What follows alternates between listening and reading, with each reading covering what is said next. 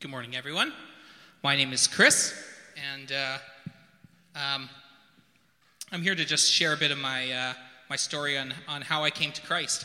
I grew up in a Christian home, and my parents served in the church that we went to, and so I was there all the time. Like a lot of kids here today, spend a lot of time at church. And I was baptized as an infant, and I just grew up in the church, going, understanding, listening, and hearing about God, but it never really, clicked and made sense for me as an infant, as a kid. But I joined a cadet club. It was like a Boy Scouts type of thing through my home church.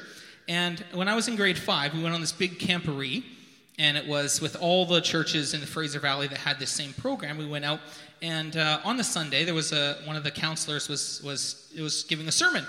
And at the end of the sermon, he asked, do you love Jesus? And I went, well, yeah, I love Jesus, of course. The next question was, do you want to serve Jesus? Well, the answer was yes, of course I did. And do you want others to know about Jesus? Well, of course, Jesus is awesome. Why wouldn't I? And he asked the question, would you like to give your life to Jesus? Would you like to make a commitment to Jesus? And at that time, in grade 5, I just went, yeah, of course I do. I love God. I love Jesus. This is great. And so in grade 5, I made that commitment to Jesus, that I would follow him. And through that, I came home. I told my parents. My parents were so impressed and so happy with that. And my dad had this really brilliant idea. He had brought a set of drums home. He wanted to learn to play drums because at that time there was no drums in our church. It was just a piano and singers. That was it. And so he thought we need to liven this up a bit. So he bought a drum set and he was going to play. But he was not very good at all. And he kind of knew that. But I was kind of fiddling on the drums at that point in time as well. So my dad, being a smart man, decided that he would start playing in church even though he was horrible, because he knew that I would not let him go through with that. So he, in some ways, coerced me into learning to play drums so I could play drums in church. And so, but my dad knew that. And he knew that having kids that grew up and serve in a church is really important. He's made that commitment that he loves Jesus, he wants to serve Jesus, he wants other people to know. And so he did that. And so I started playing drums in church all through, I was 10 years old in grade 5, so on through there. And learned to play a little bit of bass along the way. And in grade 11 is when I got the understanding that music and God had a connection that I didn't really get. I thought there's music and there's God and I play in church and it's fun. We were at I played trombone in high school and we were at a music festival and we were playing this version of Amazing Grace. And in the middle of the song, as we were playing it, something happened, and the only way we could describe it is that the Holy Spirit showed up in the middle of our concert that we were playing, and there was some adjudicators that were judging us, and they had all stopped what they were doing.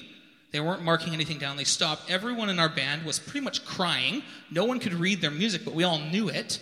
And at the end, we go into, after we played this 3 songs, after we played that song, we went into like a clinic with the adjudicators, and he just said, I don't know if it's because you're Christian, I don't know anything about that, but what you did was special. This is the next level of music that we want people to get to. And it made that connection for me, that music reaches out to people. God is in it, and it connects with people. And so for me, that was a tipping point for me when I went, this is really big. God is doing something really, really amazing here, and I want to profess my faith to God publicly. And so I did at that time in my church. It's called Profession of Faith. And so I said, God, I want to serve you forever. And I did it in front of the whole church. And from then on, God has been so great, and he's been so gracious and so loving. And so music is a big part of my story, and how God's helped to draw me closer to him. So that's my story. Right on. Thanks, Chris. Hi.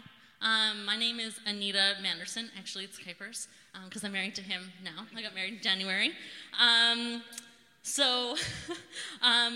Just to know a little bit about me.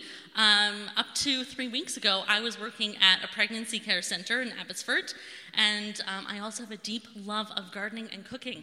So, I was raised in a Christian home, and I accepted Jesus into my heart at a young age. Through my parents and church, Christian friends and neighbors, I grew to know more about God and the Bible. While growing up, I always had this incredible desire. My mom is crying. Anyway, desire to know more. Anyway, to know more about God and the Bible. And experience His presence in my life. In the summer between grades 9 and 10, I went on a missions trip, which basically changed my life. And it changed my thought process about who I was in Christ. For the entire 2 weeks, I was going around telling everyone, Jesus loves you. He loves you so much. He died for you. And, oh goodness, okay. I don't know what's happening.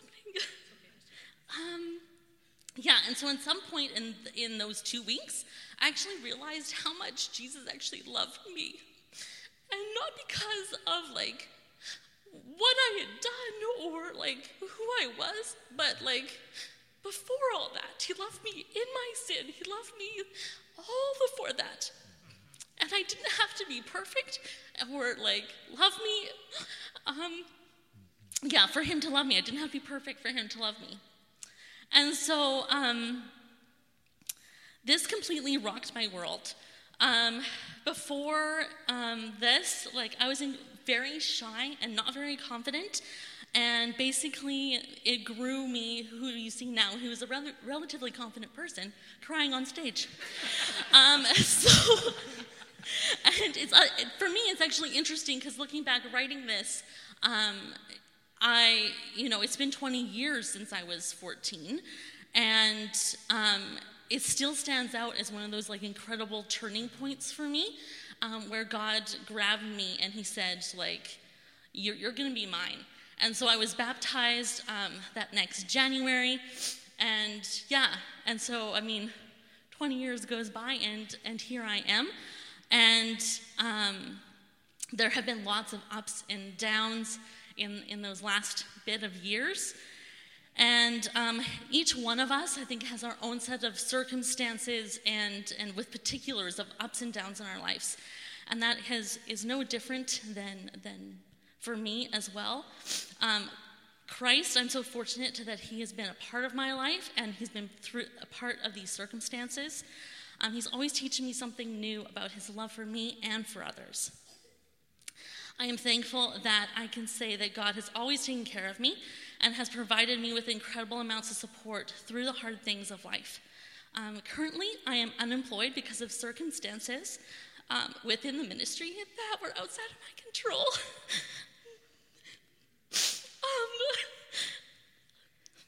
I poured 3.5 years into the organization and into the ministry, and will most likely never see the results or the hopes and dreams that I actually had for that organization. And I'm deeply disappointed and confused as to what God's plan is for me personally, as well as for what He has for the organization, the people that are involved in it. However, I lost my place. However, I am also very confident that God has a plan and is teaching everyone involved in these circumstances. I don't know what the next step is in my life, but I know that God's love for me is not reflected in my circumstances, and that He's incredibly trustworthy. Right now, I am aiming to live in gratitude for what He has given me and to know that God is in control. I am very excited to enter into membership at Jericho and have been honored to serve alongside some incredible people here at Jericho already. So, that's it. Right on. Yes. So good, babe. Thank you guys both for sharing your journeys with us. So talk to us a little bit about what the objects are that really help you put feet on that in day-to-day life. What does that look like for you guys? Sure. Okay, so for me, you've all seen it already today. The object that really helps me put my feet on the ground with my faith is my guitar. And there's actually a really good story about this guitar. I was 21 years old, and I'd been learning to play guitar, not on this one, a different one. Didn't have a pickup in it. It was just an old guitar that I had gotten for free from someone just so I could learn. And I was in a guys' Bible study at my church, and the guys were saying, you should play in church. You should worship lead. I'm like, no. I'm just a drummer and a bass player. I don't need to worship lead. Let me just do my thing behind the scenes. And they said, no, you need to lead worship. I go, oh, okay, fine, right? But I don't have a guitar. So the guys went out, and they bought this guitar for me, and they gave it to me, and they said, now you have no issues. Go and do it. There's nothing standing in your way. No more excuses. And it was a totally transformational moment for me when I realized, okay, now I have no excuses. Now I have to step into what God has really called for me to do. And so this object here, it represents what God is doing in and through my life. It's something He has blessed me with, but it also represents community and generous community and people standing around each other and supporting each other and saying, you can do it. You can do it. I love you. I support you. Go ahead.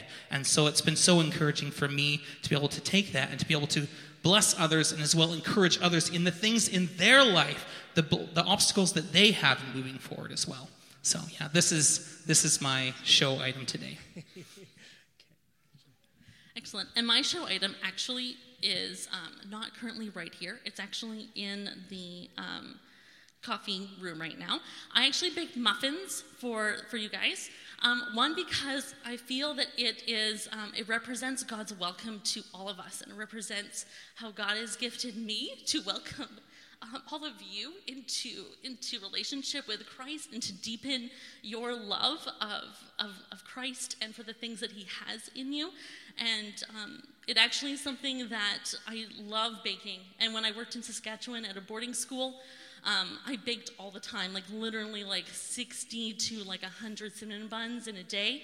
And it was a part of how I built relationship and built into those people's lives. And so that is just, it is just something where I continue to find that no matter what I do, I've also worked in the horticultural industry, that there always seems to be people who need encouragement. There always seems to be people that need to be listened to, and they need to be told about Jesus, and they need to know that God's love for them is incredible, and that where they are now, they can be celebrated and loved, but that there's an incredible future for them in Christ. So I hope you have a muffin. Thanks. That's delicious. Awesome.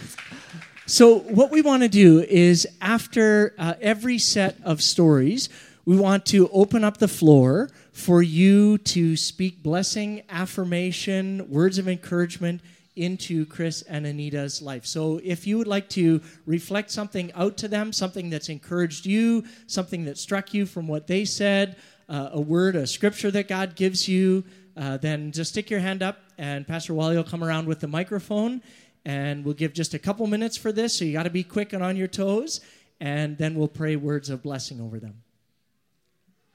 Ariel and I have known Chris and Anita for probably, I guess about 10 months, 9 or 10 months, and they are two things.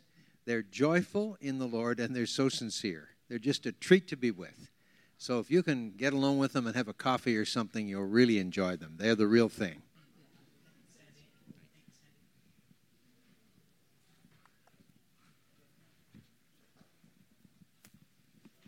I just wanted to say, Anita, when you were here last time, I don't even know how many years ago, 6 or 7 years ago, for those of you that don't know, she was involved in the church, and she came alongside Jamie and Rachel and just really mentored them at a time in their lives. There were just the two of them that age, and there just wasn't really much for them, but she poured into their lives, and we are just so grateful for that for that time that you took with them and you mentored and did Bible studies with them and just built relationship and showed love for them at such an important stage of their lives. That was awesome. And Chris, for you to come alongside now, and the same thing with the worship. We're so appreciative, even though they don't come out that much because of volleyball, but when they are there, we just appreciate the time and just the mentoring that goes, as you said, with music and with worship, and just pouring into their lives as they're growing and maturing and just coming into who they are in God. So we really appreciate that with both of you.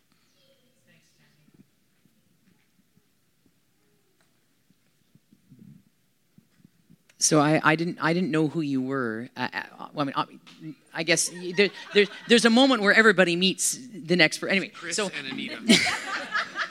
before I knew who you were, Chris, several people, and this is when I was involved in leading a team, and I was playing guitar and singing up front pretty regularly, and they said, you got to meet this guy named Chris. I was like, sure, I'd love to meet this guy named Chris, but I didn't know this guy named Chris. And one morning I was leading, and I recall you and I made eye contact in the middle of a song, and you just had the biggest grin on your face. And I'm always marveling at the way, as you've expressed it, and Anita, you expressed it through your food. I think food and music are two things that just break down relational barriers in a really, really significant way. And as soon as we locked eyes in that worship moment, and I was like, you're with me, I'm with you, the Spirit is delighted by what is going on in this moment. And that just fueled me to continue praising in a more deep and meaningful way, because now it was finally connected to a face and a person and a body and all this sort of stuff. But I'm like, who is this guy? I don't know. But he's really cool. And then afterward, you came and introduced yourself, and you said, you're Chris. I'm like, Chris? No wonder everybody's been talking this guy up. It's just great. So I'm just so encouraged by the way both of you demonstrate hospitality in your particular sort of fields of interest, baking and music, in the way that brings people together. And I really experienced that in a profound way as you led me while you were down here, and that was really cool. Anita, what stuck out to me in hearing your story was the encouragement to, as you said, God's love for you and who you are is not based on your circumstances, and the confidence that gives you to be who you are and to feel the emotions that you have and the state that you are in and with us. That's real authentic community.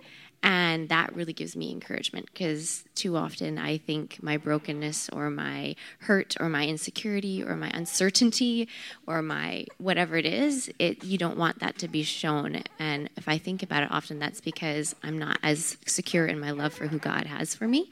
So I just wanted to thank you for that encouragement and for embodying that for both. I can see your confidence and the love that God has for you as you're speaking. And I can see at the same time the uncertainty and the everything that goes into who you are at this moment. And yet God's holding you and you're confident in that. And so that was encouraging. Thank you.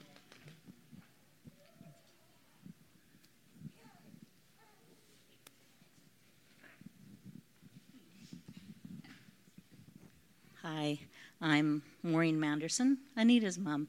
I have to say, I can't even look at you, Anita, because I will do it. Everybody should have an Anita. Dang. She's been a delight from the moment I held her in my arms as a newborn, but she has been a delightful young woman all the way through her life. Pouring into others has been definitely one of her attributes in life. She has poured into my life so much. Words could never express the gratitude I am for having you. And when you're looking for someone that would be an absolute perfect balance, it would be a Chris for Anita. Because when she pours out so much, it's really cool to see how Chris pours into her and gives her the support that she's always needed. So if I could say anything, that you two walking together is such a blessing. And to see how you actually work so well together in ups, downs, every which way is absolutely amazing. And you guys are blessed to have them, and I'm thankful that they're part of us. Right on. Thanks, Braden. Well, why don't you, I'm going to pray for you guys, pray blessing over you. If you want, you can stretch out your hand just as a symbol of your participation and connection with Chris and Anita. God, we are grateful for all of your good gifts. Every good and perfect gift comes from above, Lord, and you have gifted Chris and Anita in so many wonderful ways. And so, God, we thank you that those gifts are from you and that they continue to flow out of these two into the lives of those around them. And so, God, we recognize that as an evidence of your presence and your grace in their lives. And, Lord, I pray specifically for Anita right now, just in this time of waiting. Your word reminds us when we walk through the waters that you are there. And when we pass through the fires, you are there. We are not alone, and they will not harm us. They will not overwhelm us. And so, Father, we pray for Anita that you would continue to strengthen her faith, and we thank you for your incredible provision for her in the past, and we ask it again for the future in the name of Jesus. And, Father, we pray for Chris, and we thank you for his encouragement and gifts of encouragement. We pray you just even strengthen and use those in powerful ways, not only here, but to a world that needs that and needs to see you in them and in him. And so we receive them with joy and gratitude as one of your gracious gifts to us as a community. In the name of Jesus we pray. Amen. Well, you can be seated, and we'll continue with our time of both hearing stories but also honoring the Lord and worshiping. And I'm going to ask Allie and Steve Nicole if they would come up, and they're going to share their experience in learning to walk with Jesus, and also what that looks like for them day by day in the things that God has called them to do and to be about.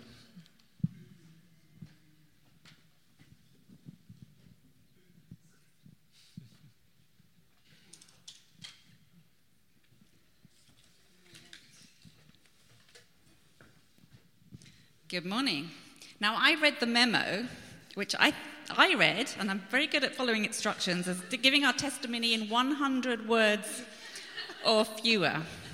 So I'm not wanting to criticize anyone that's spoken here already this morning, but perhaps they were sent a different memo for very good reasons. Ali also sent hers to me for pre-approval as well, to make sure she was following instructions carefully. So I'm Allie Nicole, not born in this country. So I knew that God was real. I'd had an experience of being filled with his grace and forgiveness. And this happened during a night in which I'd basically had a kind of, a vision, a dream. I can't really describe it. It was one of those experiences. It's very difficult to put into words. But I had an experience of reliving various events from my past, and during which I'd felt the Spirit of God very clearly telling me that either an event was dealt with or that I was forgiven. It was just a very, very strong experience, and that it was a once and for all forgiveness. Now, for someone coming from a non-Christian home who'd spent the last year or so trying to convince my boyfriend that his faith was nonsense, this was quite a big deal. But I was still in some kind of form of denial, because I was having a conversation with God, the God that I knew was real, and it went something like this. So it was like, well, hey, God, so I do know you're real, but I'm rather busy right now. I'm in my final year at university. I've got a lot of papers, a lot of work to do, a lot of exams to prepare for. So I'll tell you what we'll do.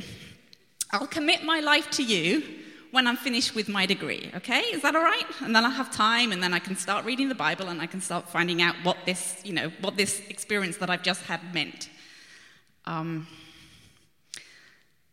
This is me talking to my creator, the creator of the entire universe, and we're having this conversation. I'm trying to cut a deal with him. So I heard, I'm not quite sure how to describe, but the feeling, was, I'm here right now. And don't you trust me to take care of your future? I felt a bit stupid at that time. Fortunately, I was alone in my bed in the middle of the night, so no one else was there to kind of observe this conversation. So I did take the plunge that night. I don't actually remember the exact date, but it was sometime in February 1994, somewhere in that. Anyway, and 4 months later, after that time, I actually walked up onto the stage at York University in the UK and received a first-class degree. And that accomplishment to this day, I don't actually feel I fully deserved. I wasn't on track to get a first-class degree when I made that commitment to Christ. I don't think I worked super hard in those last 4 months of my studies. But for me, it was just part of that testimony of God just saying, see, I told you so. There is time for me in your life and for your other life goals. And that's just been something that he's shown over and over again over the next however many years since then. That his plans for my life have been so much bigger and so much more glorious than anything I'd ever imagined. And that's where I put a full stop. So there you go. And that's more than 100 words.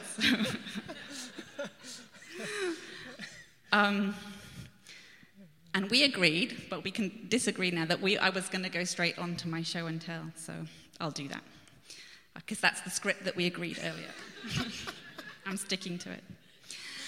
So I brought my violin this morning, and probably some of you are sitting here thinking, she plays the violin, and it's clearly something very important in her life. Why have we never seen that on stage before? And there is a reason for that, and it's something I've wrestled with over the years. That's something that's so meaningful and such a big part of my life I've not actually used within the church.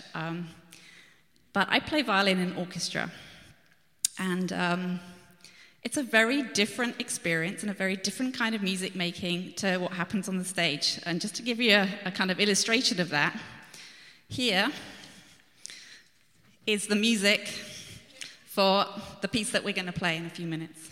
It's a bunch of words and a bunch of symbols scribbled and a few other things that I really don't understand. Hold on.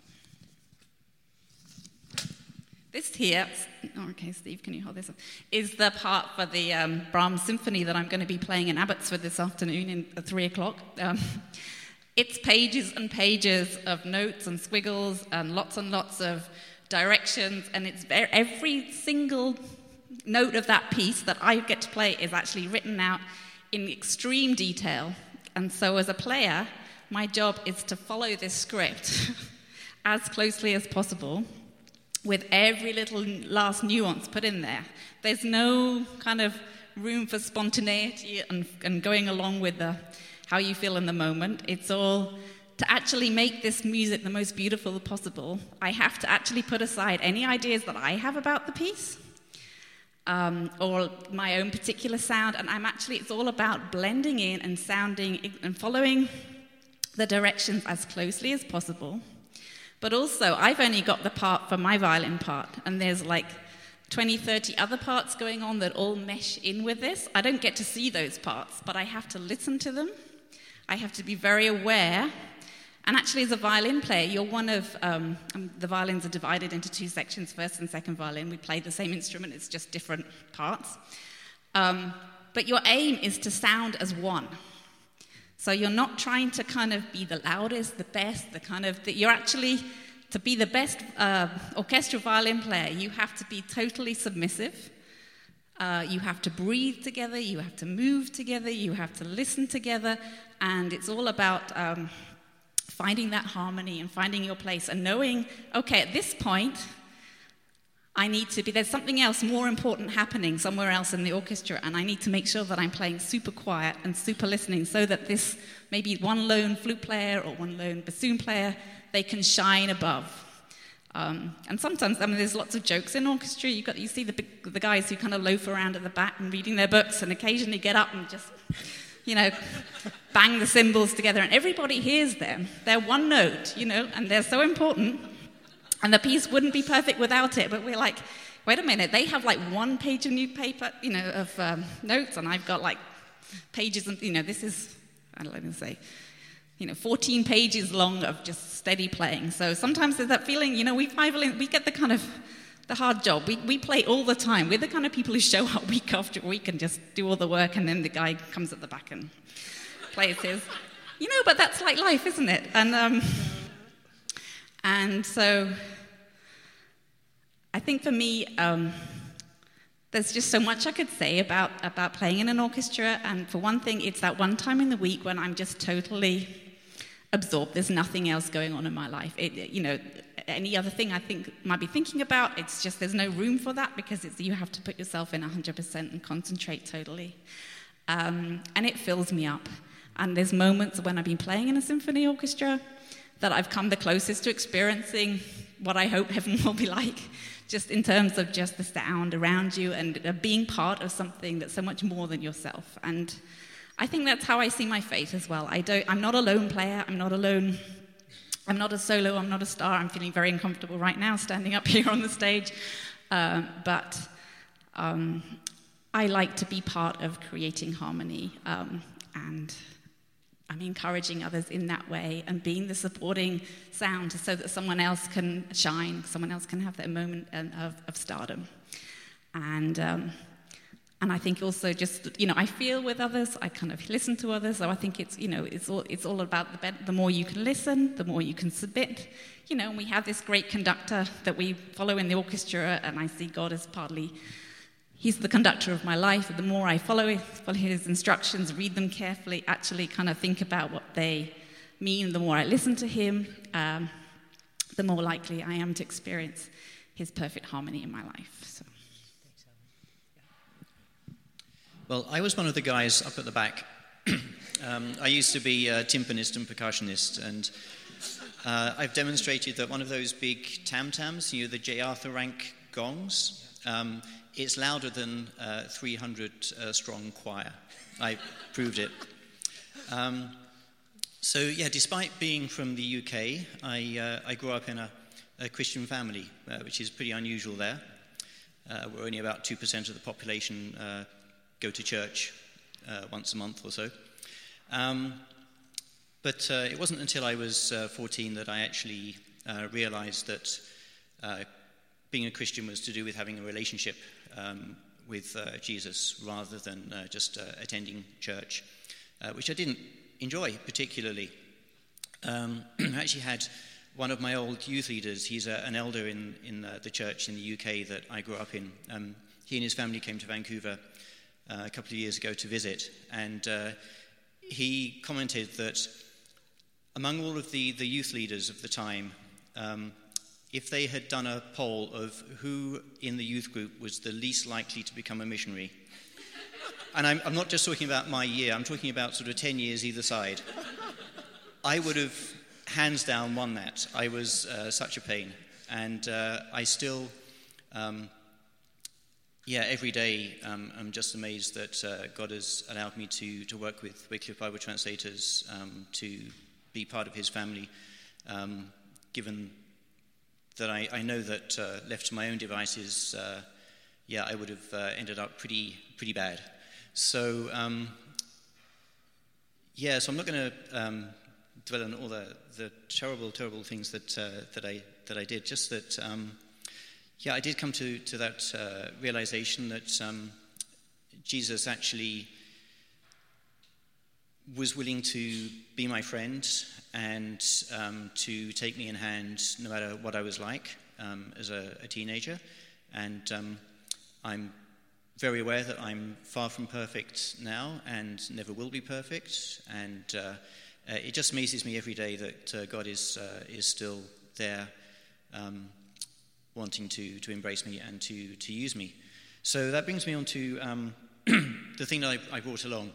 Brad said that it shouldn't be anything to do with work, but to be honest, at the moment I really don't have a life outside of work, as Jesse knows.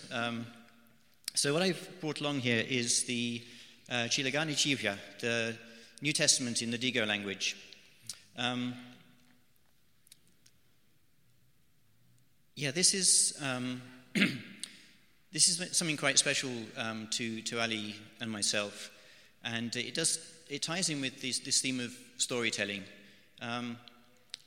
if you know anything about Islam, you'll see that this looks like a Muslim holy book. It's green and gold. The Digo are a Muslim people, nominally 99.9 something percent Muslim. And yet an awful lot of Digo people are happy to read this book. And that came about through a time in the translation projects where I started studying stories and the way that Digo people tell stories. And together as a team, we investigated storytelling. And then we applied what we'd learned to the translation of the Gospels. And we went from a situation where people would have no interest in reading any scripture portions to seeing Muslim men, sometimes actually outside of the mosque, sitting together, reading. So one who could read would read out loud, other people listening, reading the Gospel of John. And I asked some of these guys, I'm really glad that you're reading the Gospel of John, but I've never seen this before. What do you think of it? And they just said, it sounds so good, it's so sweet, we just enjoy the story, it's great. And it's about the prophet Jesus, and we know about him. He is a prophet, and so an awful lot of Digo people came to know Jesus. They wouldn't call themselves Christians, most of them. They meet in homes and they study this book, and they pray together. But they are followers of Jesus. That's how they would describe themselves. And they're followers of Jesus in part because they've been hooked by the story in this book. And so my passion in life is to help others to be able to tell this story in their own languages. So, when I really feel like I come alive and God is really sort of working through me in a really tangible way is when I'm in Africa, in Central African Republic, or in Congo, or in India, or wherever it is, working with translators to get them to see the beauty in their own language and to put some of that beauty into the translation of this book for their own people.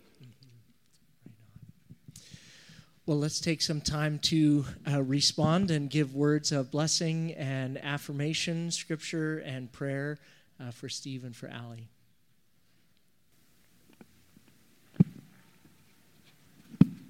The interactions I've had with you has mostly been with Steve. But Steve, I've really appreciated the conversations that we've had as you shared about coming into this country and the whole process through the bureaucracy. And I really related that because we've done something the same. And when we were down in the States trying to be Americans, I'm sorry. Anyway, I've really appreciated those conversations and sensed some depth in you. And, you're not a chatty Cathy. I've just really appreciated those conversations.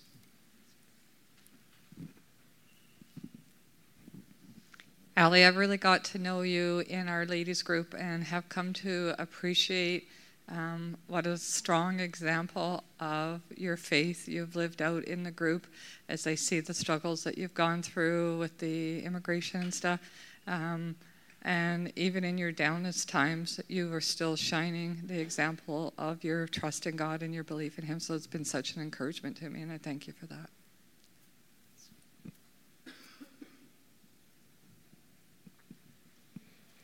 I know for me, Steve, when I was in seminary, I always held the linguistic students in very high esteem. They were at an academic intelligence level beyond mine.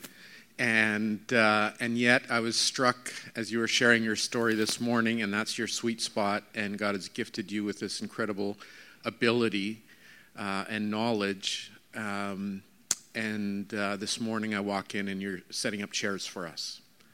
And speaks to the humility and the realness of who am to know the Nicoles as, and both you and Allie and your kids. And Thank you. Thank you for being open and willing to be the clanging cymbal in the back, or the person setting up chairs, or the person playing a lovely melody along the way, or when God calls you to be that point person, in Africa somewhere. So appreciate your willingness to be those things in our midst.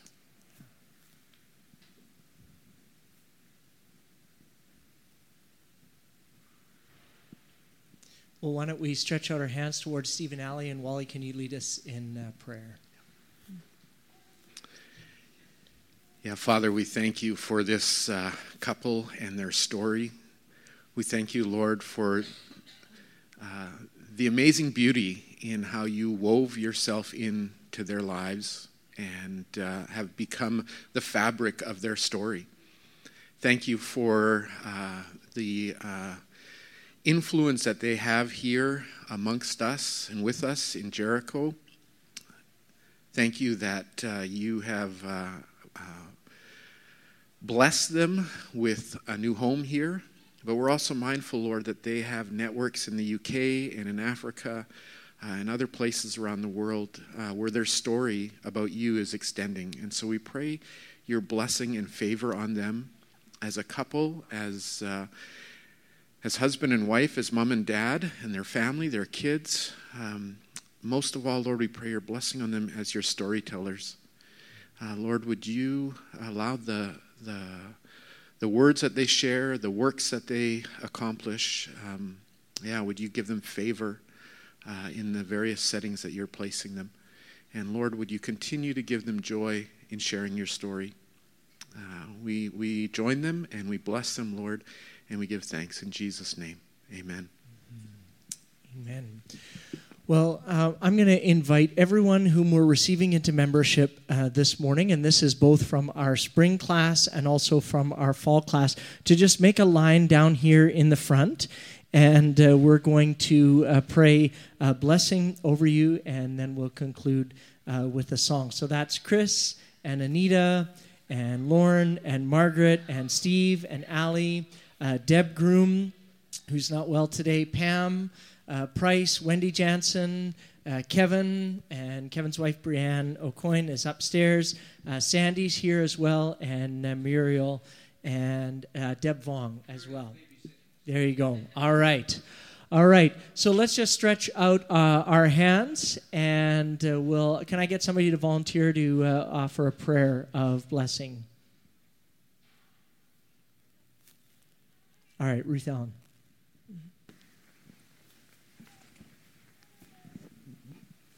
Heavenly Father, I'm so grateful for these people that you have called into our community. I thank you for the way that they are enriching your community here and you're enriching the body of Christ. I thank you for the ways that you have equipped them and called them to love and to serve in Langley. I thank you for the ways that you are speaking to each of them about what you've created them for, who you are, and how you see them. I ask that you would bless them, that this community that they become a part of, that each of us would be ready and willing to receive them with open arms, and that we would be loving community to them as well, that they would experience the joy of community here at Jericho. They would experience the depth of your love through the friends and the conversations and the good food and the good music as we learn and share more about who you are. So I ask that you bless them today, and we thank you that we can welcome them as part of our family.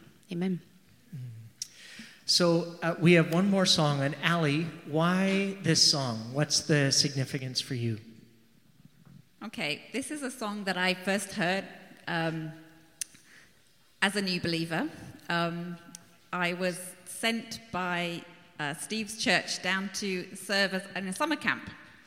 Now, it's not a summer camp like any that you would find in Canada. This summer camp was in a very posh private boarding school in England and was targeting the kind of kids that go to these posh private schools in England, which was very, very far out of my comfort zone. I went there as a lady helper. Even that title kind of bristled somewhat. I was a sort of coming out of my rather more militant feminist student days.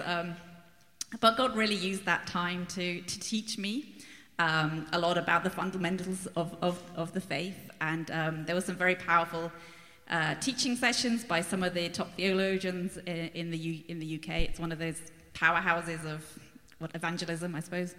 And the worship was something else as well. They were almost all men, like boys and men on this. We were like about 15 ladies, but everyone else was male. And so when they got together to sing, it wasn't anything like I'd heard before.